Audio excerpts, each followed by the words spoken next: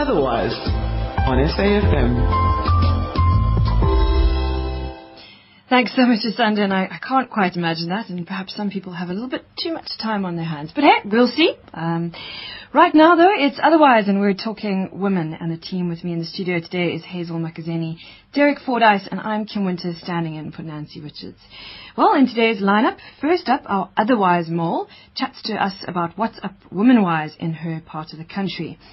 And today we're heading up to the Eastern Cape with journalist Masanda Peter. After that, why the support of female friends, family members and colleagues can change your life. One woman's vision has inspired so many others, young and old. And we cross to founder of Vision for Women in the Eastern Cape to hear her story. And in the other half, Women Object Corpse is the title of a group exhibition at the Centre for African Studies Gallery, UCT. And it's a collective expression of female artists across the globe against gender-based violence, and incorporates different mediums and interactions in response to the position women inhabit in society today and the ongoing violence experienced on such a horrific scale. So that's the agenda today. Stay with us. I'm T.S. Ngamoni. It was 16 years ago that my father started working at Total as a forecourt attendant. Growing up, there wasn't a man I admired more. In 2009, Total awarded the bursary that helped me get my degree in economics. Today, I'm following in his footsteps, working as an intern at Total. They're helping me reach my full potential, and that's why I'm proud to be part of Total achieving level 2 BBEE status. Cheers, we couldn't be prouder of you. Total. The journey of transformation continues. Join me, Debbie Edelstein, at the 8th We Are the Leaders We've Been Waiting For Women's Leadership Conference on the 22nd and 23rd of May. Each year, the Women's Leadership Conference asks powerful leaders to share their leadership secrets with women who want to fast-track their path from good managers to great leaders. For more information on the Women's Leadership Conference, call Lizzie on 011-880-9749 or visit qualitylife.coza. Because when women connect, the world changes. Jazz is back in town, and you never know what you're going to get at the Standard Bank Grahamstown Jazz Festival. But hey, that's jazz for you. Experience the magic of Steve Turo, Vusi Maklasela, Jonas Gwangwa, Mikasa, Shane Cooper, Barney Rakabane, Soweto String Quartet, and many more. That's the 27th June to the 6th July. Book now at CompuTickets. Standard Bank, moving forward. Otherwise, on SAFM. Well, starting off today with what's up for women around the country with an Otherwise mole. And don't forget, if you'd like to be a mole for us, a women's news hound in your part of the country, let us know. Otherwise, at safm.co.za is our email address, or you can send us a message on Facebook, on our Facebook page, which is Otherwise on SAFM. But for today, our mole is Masanda Peter, and she is a single mother. She's passionate about parenting and likes to focus on hard-hitting issues around parenting. And she's a marketing professional and a freelance writer. She's based in Johannesburg, but she features stories about women in the Eastern Cape. She also writes for Move and for Parent24, among other things. And we have her on the line. Hi, Masanda. Masanda, are you there? I think we might have lost Masanda. Oh dear, we're going to try and get her back. If you didn't catch that first bit, we're talking to Masanda because she is a single mother and she's a journalist. She writes for Move and Parent24, and we thought we would get her on the show today because we like to connect with what we call Otherwise moles, and that's women in different parts of the country who know what's going on, have their pulse, their finger on the pulse of women's issues, women's events, anything to do with women. And as I said, if you would like to be a mole for us, that's a woman's news hound in your part of the country, and that's really anywhere from small town to big city. Let us know. Our email address is otherwise@safm.co.za, or you can send us a message on our Facebook page. That's Otherwise on SAFM. And it just so happens that after Masanda, we're speaking to, as part of our My Stories series, we're speaking to a businesswoman who values the guidance and influence of family, and in particular the support of women in one's life. She started something called Vision for Women, and actually Masanda wrote a beautiful article on her in the latest Move, so if you want to check that out, you can. But we'll be speaking to her after Masanda, and I believe we have Masanda back on the line. Hi, Masanda. Hello, hi, how are you? I'm great. Thank you for joining us today. Thank you for having me. Right, so as I was saying, we got in touch with you because you seem to have your finger on the pulse of what's happening, and especially when it comes to women. So what can you tell us about the Eastern Cape, Misanda? The Eastern Cape, it's a beautiful region or province, and there's so much that is happening in the Eastern Cape.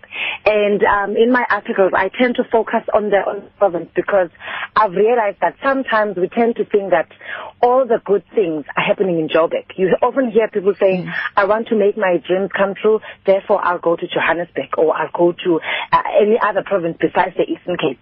And I've gone back to tap into the potential that is in the Eastern Cape. And I've met the women that you've mentioned, like Nosi, Nostuangoyo, and I've met women like Mrs. Kashe, a whole lot of women who are really doing great things for themselves and for their communities. And the one thing that I can say about them is that there's so much drive, and they are very determined to do great things for themselves. Is your hometown Eastern Cape? Oh, yes, in the Eastern Cape, Mthatha, a paying location. Okay, I see. And so you moved to Johannesburg, but you still believe in keeping your ties to the Eastern Cape? Yes, very important, because we don't, at some point, actually I just observed something. A few of my friends have been going back to the Eastern Cape because they want to plow back, and the talent or the skill that they've acquired in the different towns where they are besides the Eastern Cape, they want to now go back and invest those talents back in the province. And there's so much really that is happening. But I just think that we maybe need the right people to sell the town or the province the right way. But there is so much that is happening, and I do believe that we do need to, at some point, we're actually going to see an exodus of people leaving your Johannesburg, your Cape Towns, going back to the Eastern Cape, making sure that the good things are happening. Because, for instance, if you look at a woman like Nospongoyo, the work that she's doing, if she was in Johannesburg, who would have been doing what she is doing in that province? And we really need to celebrate and recognize the talent that is in the province and what women are doing as well, because they are, it's women, it's business women, it's single women, it's married women. If they are not if it's a single woman, if they are not studying, they are starting their own businesses. They just making things happen for themselves, and they're not just sitting there and waiting for something to happen. They are making it happen. We were speaking to Nosi straight after you, but who else, what other story has stood out for you in terms of your investigation of the Eastern Cape? I spoke to a lady by the name of Maria Nyaula. She's based in Queenstown. And this is a lady who started from nothing. And even when she started her B&B, she's got a four-star establishment in Queenstown. And the history of the establishment itself is actually something remarkable, because in her establishment, Queen Elizabeth, that establishment way back in the early 90s, in the 1800s. And it's really, there's so much history about the place, and she has made it happen for herself. She's telling herself that whatever happened, because I termed the article From Rags to Riches, she started from nothing and she's just making it happen for herself. And to have somebody who like her, who now has a four-star establishment, is quite an achievement, and she's being celebrated. And recently she won the World Luxury Hotel in the B&B category. So those are the women that we don't really hear of them every day, but there are women who are doing wonderful and remarkable things. And we go to the small towns. We tend to focus on women in the big towns. You go to Queenstown, you go to Mthatha, you go to Ngob, all these small towns, and you'll find that there are women who are doing great things, and they deserve to be celebrated. And I actually commend a publication like Move Magazine, who allows me to give these women a platform as well. And I think that's why we wanted to have an Otherwise Mole for this show as well, so that we can connect with those stories and the women that we don't really get to hear about but are doing amazing things. Ms. Sanders, where can people access your articles? Move? Yeah? They can, it's Move Magazine, and they also can go onto www.parent24.com, and then they can look for Misanda Peter, or they can come on to Facebook, they connect with me, but really in the social space, that's where you'll get me. And there's just so much to share, and I think as women, we need such forums, and I commend you guys for creating such a platform. We need such forums where we connect, we motivate each other, and just make sure that things are happening. There's no time to sit down and relax now. We need to go out there and make it happen. Absolutely, and I think we would love to hear the stories from Eastern Cape or from wherever else. So if anybody would like to drop us a line, it's otherwise@safm.co.za. Masanda, thank you so much for joining us today and giving us a little bit of inspiration from the Eastern Cape.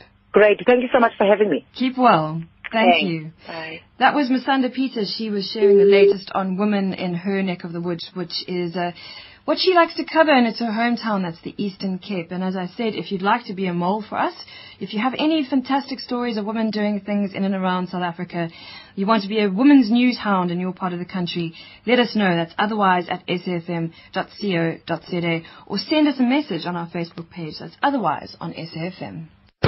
If you're a regular listener to Time to Travel on SAFM on Wednesday evenings just after 9, you'll know that I always encourage you to become tourist in your own town or city. Now, what I'd like you to do is to take a moment and think about something unusual or different that you'd like to share, something you'd like to highlight that makes your town or city so special, something you wouldn't hesitate to recommend to a tourist to your area. Then send me an email to travel@safm.co.za or post something on the Facebook page, Travel on SAFM. And as soon as I have a good selection, I'd like to start a feature on the show called My Town. And who knows, I may even call you up and invite you to tell the listeners all about it. Time to Travel with Karen Key. Otherwise, on SAFM. Well, next, another in our My Story series, and we spoke there with Masanda Peters. She was our mole, and she'd actually written an article on Nosi Ngoyo, who she's a businesswoman who values the guidance and influence of family, and in particular the support of women in one's life.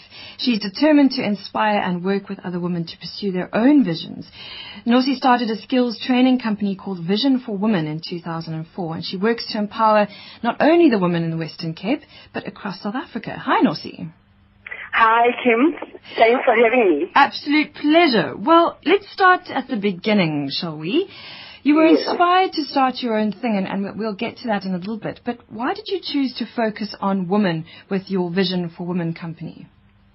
All right. I am a woman myself. I was raised by my mother, my grandmother, and many other aunts around me. So growing up, I had a lot of influence from women, and I've seen the strength that women have. So I wanted to do something to motivate them to go out there and make a difference. Okay. And in terms of visualizing what you wanted to do with the company, what are the unique issues facing women in the Eastern Cape that you wanted to perhaps face, confront, solve? All right. As you've mentioned before, that my company does skills development, I am more focused on if you work like an enterprise development. I have worked for a number of companies training SMMEs and cooperatives, and in my line of work, I have actually seen the difference in terms of how women do business and how men do business.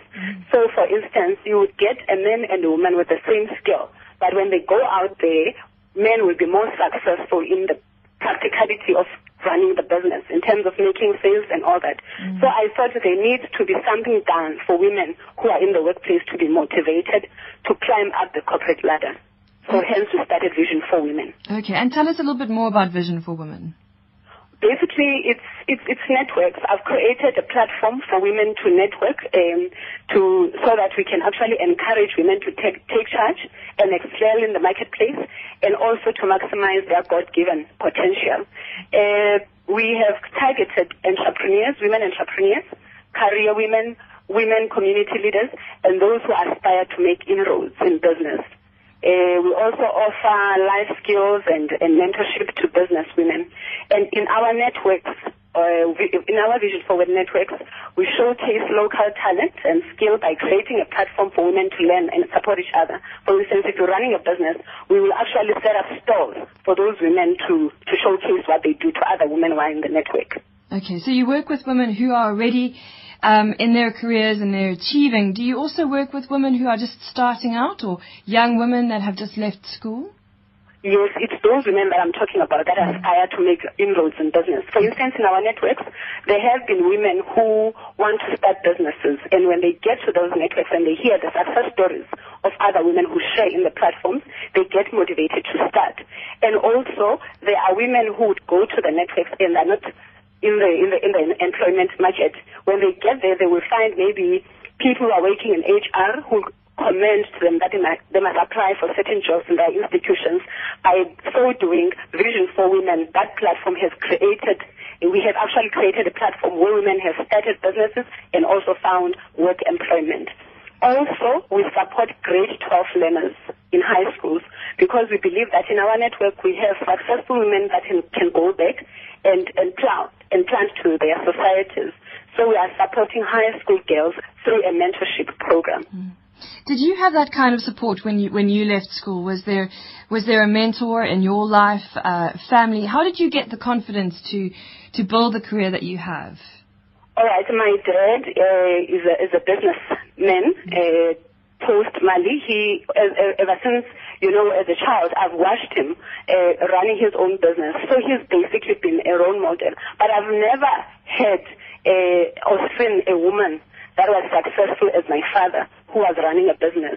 So I never had personal mentors in my life. So I thought it is good for us as women who are upcoming business women to go back and do something for the next generation. Absolutely. You said also that you've noticed the difference between men and women when it comes to business, and that men seem to be a little bit more practical. What do you think the skills are with women, and how do you work to address that? Basically, Kim, what I've actually noticed, women have got the hard skills. They would have like a qualification, like men out there. But it goes back to me on the soft skills, things like being assertive, things like being confident, things like visualizing what you want and being able to articulate what you're looking for in life. So those are the skills that we are focusing on in Vision for Women. How to network when you go to those networks. What is your objective? How can you derive value from networking sessions? And also, how do you derive value from other women? Whereby you go and ask for help if you need help. So it goes beyond your hard skills, but it goes to the soft skills. And in your journey, in your building your career and ending up with your Vision for Women, what were the challenges for you? The challenges for me was basically access to markets. Because of lack of experience when I started.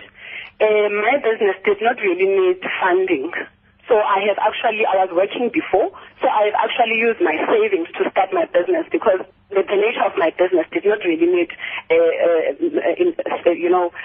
capital that much. So my challenges were basically, how do I take my vision out there? How do I get business, how do I get sales, how do I make sales, how do I enter the market? But there were women that actually helped me in the process to do that. Okay. And were there any challenges that occurred that were specifically because you were a woman building this business? I'm sorry? Were there any challenges that you came across along the way building your business that were specific to you being a woman? Yes, being undermined because I'm a woman. I started my business when I was 27. I'm young. I'm undermined because I am a woman, and sometimes when you are in boardrooms, you will know you would expected maybe if there's coffee to bring coffee to people, to men around the table, things like that. Yes. But if you are actually assertive, you are able to put a stop in that, and men tend to respect you. And working with young women in South Africa these days, have you seen much of a change when it comes to those kinds of challenges? No, that's why we started Vision for Women. But we're beginning to see forth the fruits of what we are doing. Basically, what we do with these grade 12 girls, even though they get, the academic from school, but we go back to being assertive. We talk about having self-confidence, having a vision. So now I'm actually beginning to see young women that are coming, the generation that's coming behind us, they are beginning to be confident from a young age. They don't have to wait until they are 27 and starting their businesses to be able to stand up for themselves. Okay, so you focus on building confidence as a key. Yes. Okay. And I believe you've the academy that you've started also falls under for Vision for? Vision for Women, yes, the mentorship program. Okay, that's the mentorship program. And I believe you've also started an award ceremony. Yes, we call the award ceremony Beyond the Balance Sheet Awards. Okay. And can you tell us a little bit more about that? All right. Basically, we are living in a competitive business world where people are led by bottom line pressures, which often lead to prioritizing profits over principles. So we started Vision for Women Awards, which are called the Beyond the Balance Sheet, in recognition and celebration of women who have actually expanded their definition of success from making money to making a difference. So in these awards, we pay tribute to business women whose organizations, promote people-centered development through projects that enlist the capacities of their communities. We do these events. We have different categories. Basically, we choose, if, for instance, you are an SMME, as a small, medium, and micro enterprise. What are you doing over and above making money to support your community? So those are the types of women that we award in Beyond the Balance Sheet. So giving back to society.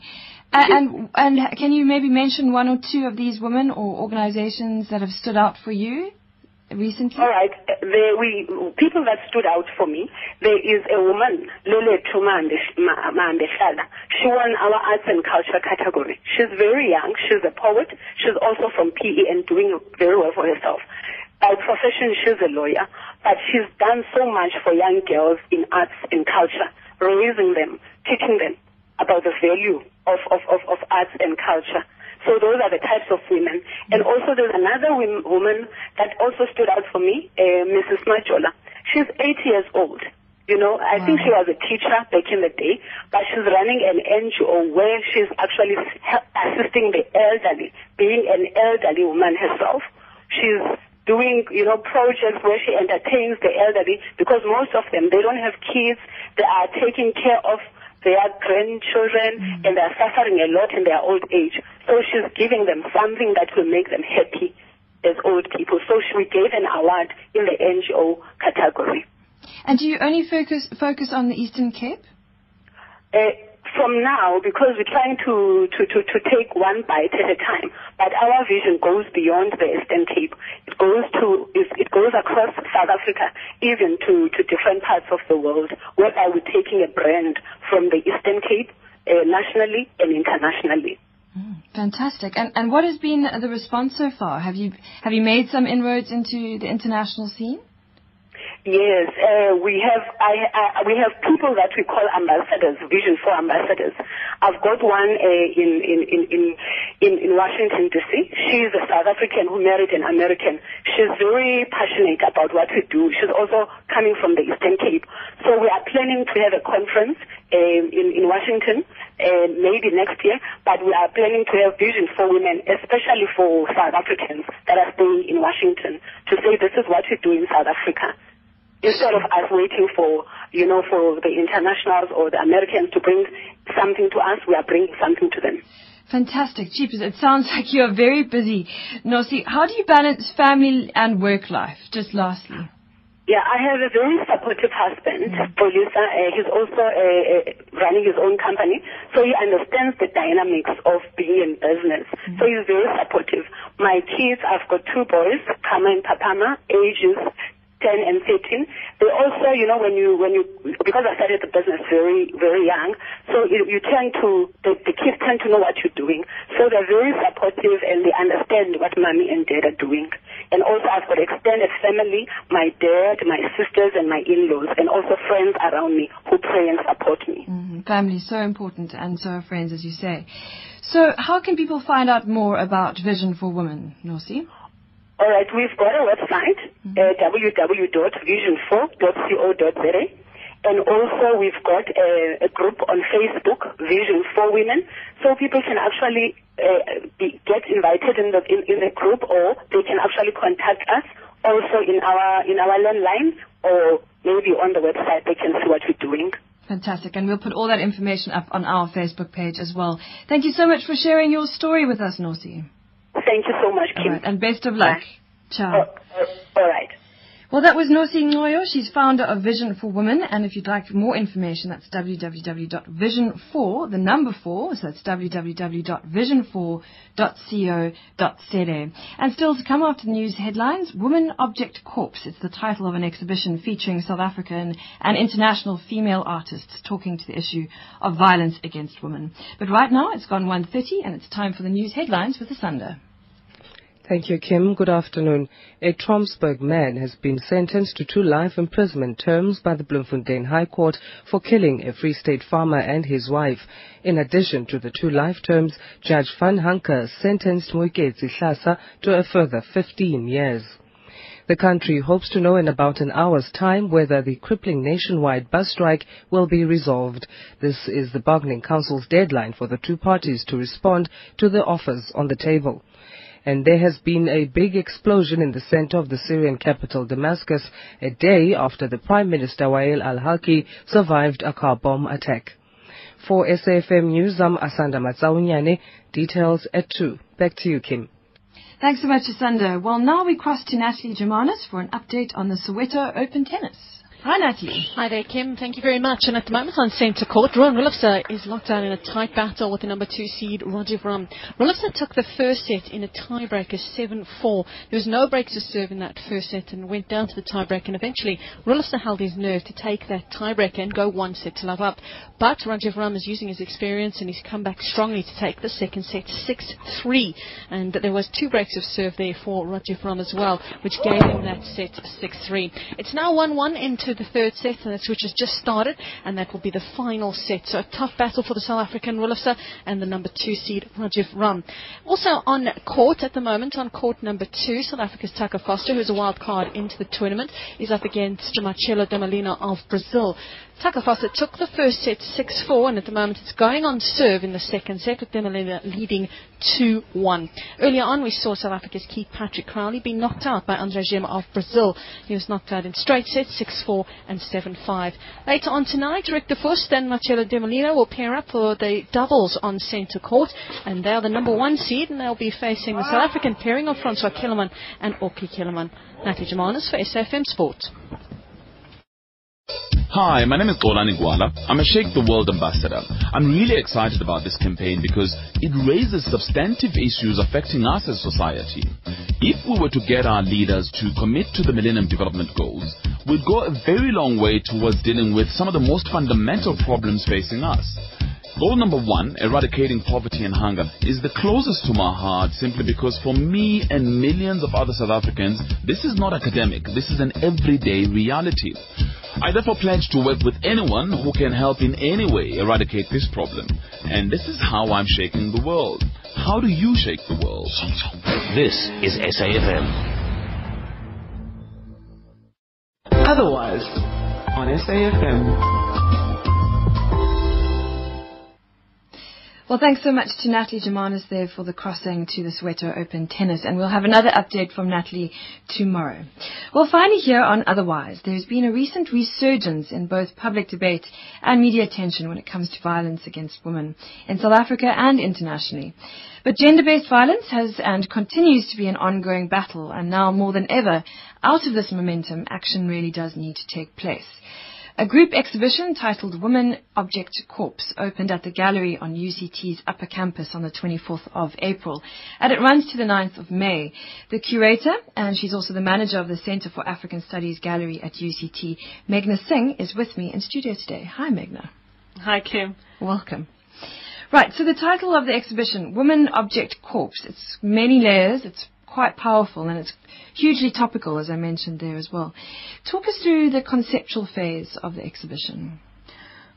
I recently moved to South Africa, Cape Town, in January. I'm from India. I'm from Delhi. And back home in India in November and December, I think it became international news about the rape of the young student. And I think what happened in India hadn't happened before. We saw a new wave of unprecedented public dialogue and protests and people coming out on the streets. So I was a part of that, and I moved to Cape Town to do my PhD in January, and it was a kind of a disruption in the debates that I was a part of.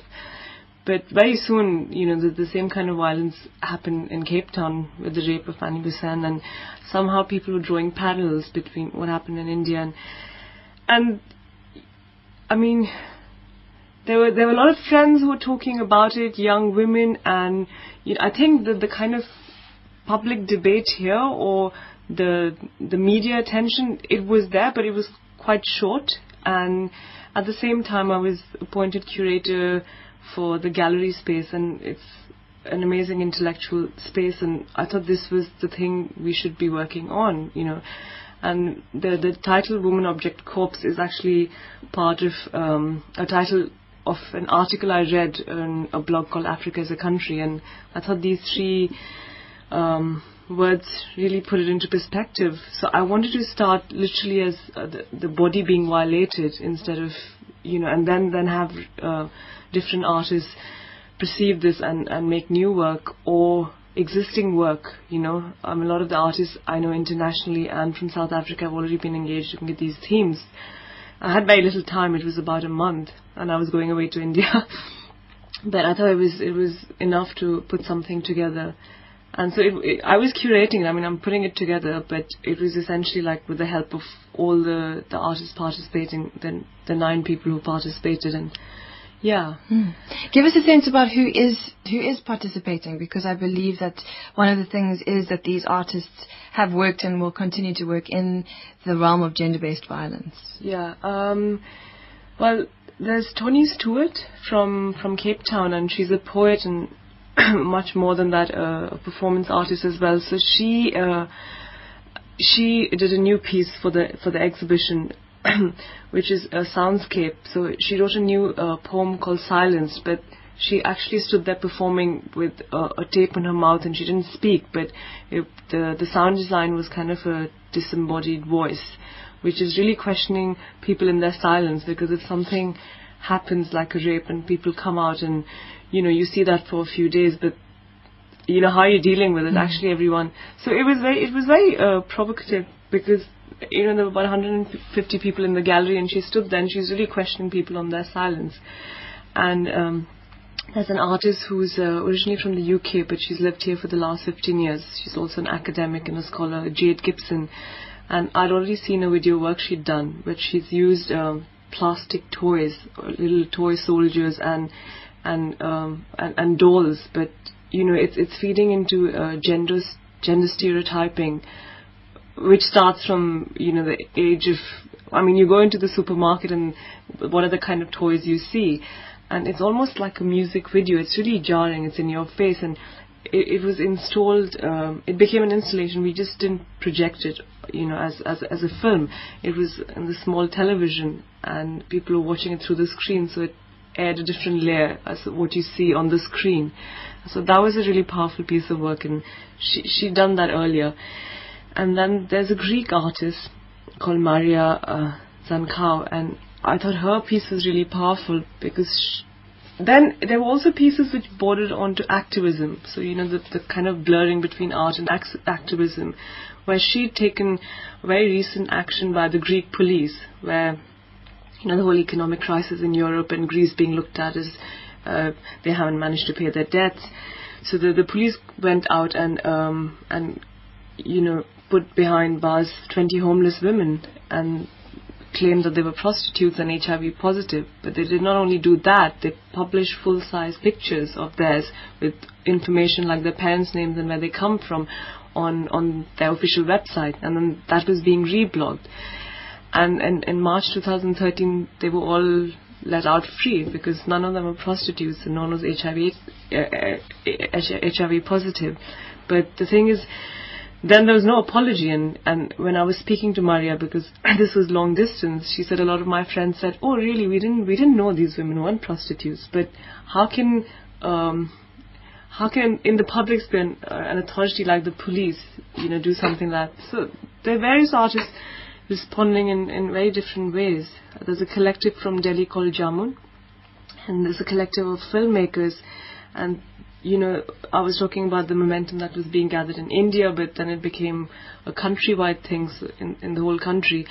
And what they did was they made these short films with men and women talking it's just a voiceover, but you see their faces about how they want to claim back the night. Like, why should the woman not be allowed to go out at night? And it's very beautiful, but it through social media, they got some, 100,000 clicks, and it went viral on the internet. But this also fed into the 1 billion rising, which was on the 14th of February. And so there were videos, those videos were more like documentation of how in India they used dance as a way to, claim back their space, claim back the city. So it was a flash mob of like thousands of people dancing, but they were rehearsing, and so that was there. And there was an artist who's again from the UK and Barbados, but she's been living in Cape Town, Alberta. She made this connection with Barbados and the sugarfield canes, and how the sugarfield canes were, a site of violence and rape. But she had this very powerful installation in the middle of the gallery space with almost also import and export of cargo, and like human cargo and women, where she's in the middle of these sacks, and you only see bits of her body parts, but she's covered in molasses, which is dripping slowly. So it's very visceral. You almost feel like, and she performed for 4 hours and didn't come out of, that cocoon of sacks till the very end. And then there's a lot going on there, and it sounds and I haven't fascinating. even spoken about all the artists, the 9. Well, essentially, I'm not a curator, but I think these fields overlap. I'm a video artist, performance artist, and installation artist myself. So one of the films I'd worked on, which is a much older piece in 2008, I used to live in London then, but I was really inspired by the work of 2 surrealist artists called Claude Cahun and Marcel Moore, and they were part of the surrealist movement in Paris. But even that movement being extremely, male-dominated, they shifted to the island of Jersey. So and they were partners, they were lesbians and half-sisters, and in their quiet way they did a lot of work, mostly in photography, looking at gender and identity and androgyny. And so I went to visit their archives, look at their grave, and also they'd been part of, just very silently, against the Nazis who'd occupied Jersey then, and they were Jewish women, but they led this kind of resistance movement for 3 years, and very well knowing that if they were caught, they'd be sent to a concentration camp. So it's also that kind of interaction of how do you gain strength from people who've already done this before, and who back in the 20s and early 30s were blurring boundaries between gender and identity. I feel like you're doing a really important thing as well in terms of tapping into these other international stories, artists, experiences. You're putting South Africa sort of into the global experience, because I think we get quite narrow about our own experiences of gender-based violence, but actually this is a worldwide thing, and we need to bring people together. Yeah, really. That was my starting point. There would be enough artists, obviously, who work in Cape Town, who work in South Africa, but the point was, it's a universal theme, so you can't pin it down to just India or South Africa. It's happening everywhere. And as a curator, and having, just a month to put everything together, I started getting in touch with women I already knew who had a body of work, and some of them volunteered, was inspired by it, so volunteered to make new work, like Tony. And there was also another artist. I just feel like I don't want to leave anyone out, because sure, tell us. So also because it was a fusion of many different mediums. Like I said, I also thought just documenting the flash mob when in India, like people went out and started dancing, is also a piece of artwork. Like it's creative expression, even though it's it's fiction. There's another artist called Maria Clay, who's half Japanese and German, but she's come from Brussels, and she's been based at the Great Moore Studios in Woodstock. And when I met Maria, she was already working in a body of work called Human Landscape, where she was interacting with people, and she makes beautiful sculptures, but she was working with their leftovers to kind of feel and build these sculptures. And at that point, she'd been working with an upholsterer, Lulu, in Philippi. And we were just chatting, and she said, it's funny, the kind of stories I keep, because we work together, so Lulu's always talking about, her interaction with men and the and what she's experienced personally. Obviously, the stories weren't exchanged. Like, she'd keep that very private. And, I said, why don't you and Lulu work together on, like, maybe a sculpture? And I think Maria, when she first asked Lulu, she was really shy. But they have these very, kind of three sculptures made out of foam, because it's made out of leftovers of upholstery material. So that's Maria's work. And you said, you've incorporated different mediums, but you've also touched on different forms of violence as well. Yes, because the title was kind of suggestive. I tried to think of different ways to incorporate this violence, from police action to. It's such a broad theme. But how do you incorporate everything? So I was very open to a lot of work which just made that impression, which was strong enough. And I didn't want it just to be very abstract. When people associate, artists and presentations and gallery spaces, it somehow goes into a different realm. And also, a conscious decision was not to get very popular commercial artists whose work has already been seen. Not to say that they're not good, but obviously they are. The benefit of starting afresh in a gallery in an academic institution is then it's linked to debates and seminars and walkabouts. So we did have a very interesting walkabout after the exhibition opening, and so the artists explained their works, and a lot of people came up with suggestions, and they said we should bring a group of young men. Because why not? Absolutely. Yeah, because essentially what happens is, even in that walkabout, I think there were 2 guys and about 20 women, and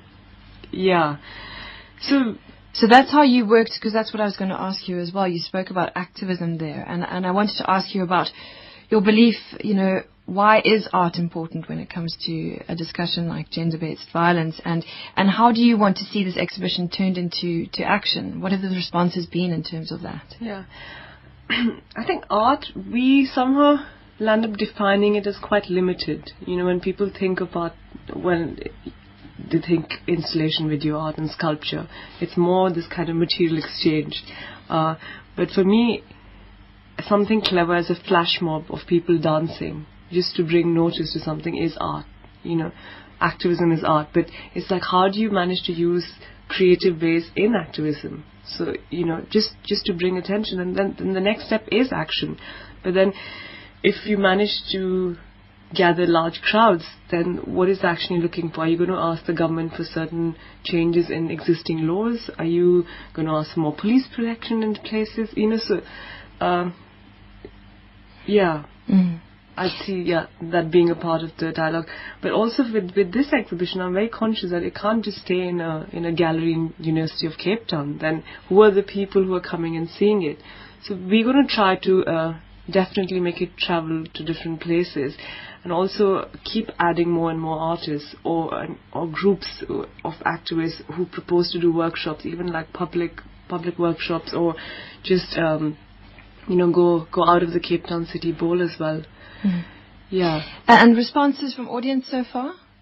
Well, I did get a few emails. It's really funny because everyone wrote Dear Singh, because my email address is singh.meghna, because obviously that's my surname. But they said this needs to be, publicized and advertised in a better way. There's so many people I know who'd like to come and see it. Why don't you just think of, kind of, I don't know, daily, not newspapers, but the kind of flyers that go around in neighborhoods. Someone said that there's this group in Rondebosch and they'd like to come. So it's all very overwhelming and very exciting. It's just, I'm also working against limited resources and a very limited team. But, the point is to start this debate. And for me, it's not about it being successful or unsuccessful. The point is, like, even if there are 10 people who are interested, that is successful, That's the point. Absolutely. And the exhibition is called Women Object Corpse, and it's at the at the Center for African Studies Gallery at UCT, which is the Harry Oppenheimer Institute Building, Engineering Mall, Upper Campus, UCT. But the exhibition is on until the 9th of May, I believe. And hopefully we'll be seeing it in different parts of the city, if not different parts of South Africa, hopefully. So, Meghna, please do keep in touch with us. And I hope scores of people come and see the exhibition. So thank you very much for being in the studio. Well, that's it from Otherwise today. Up next, it's the Sharp Children's Program with Leon Fisser.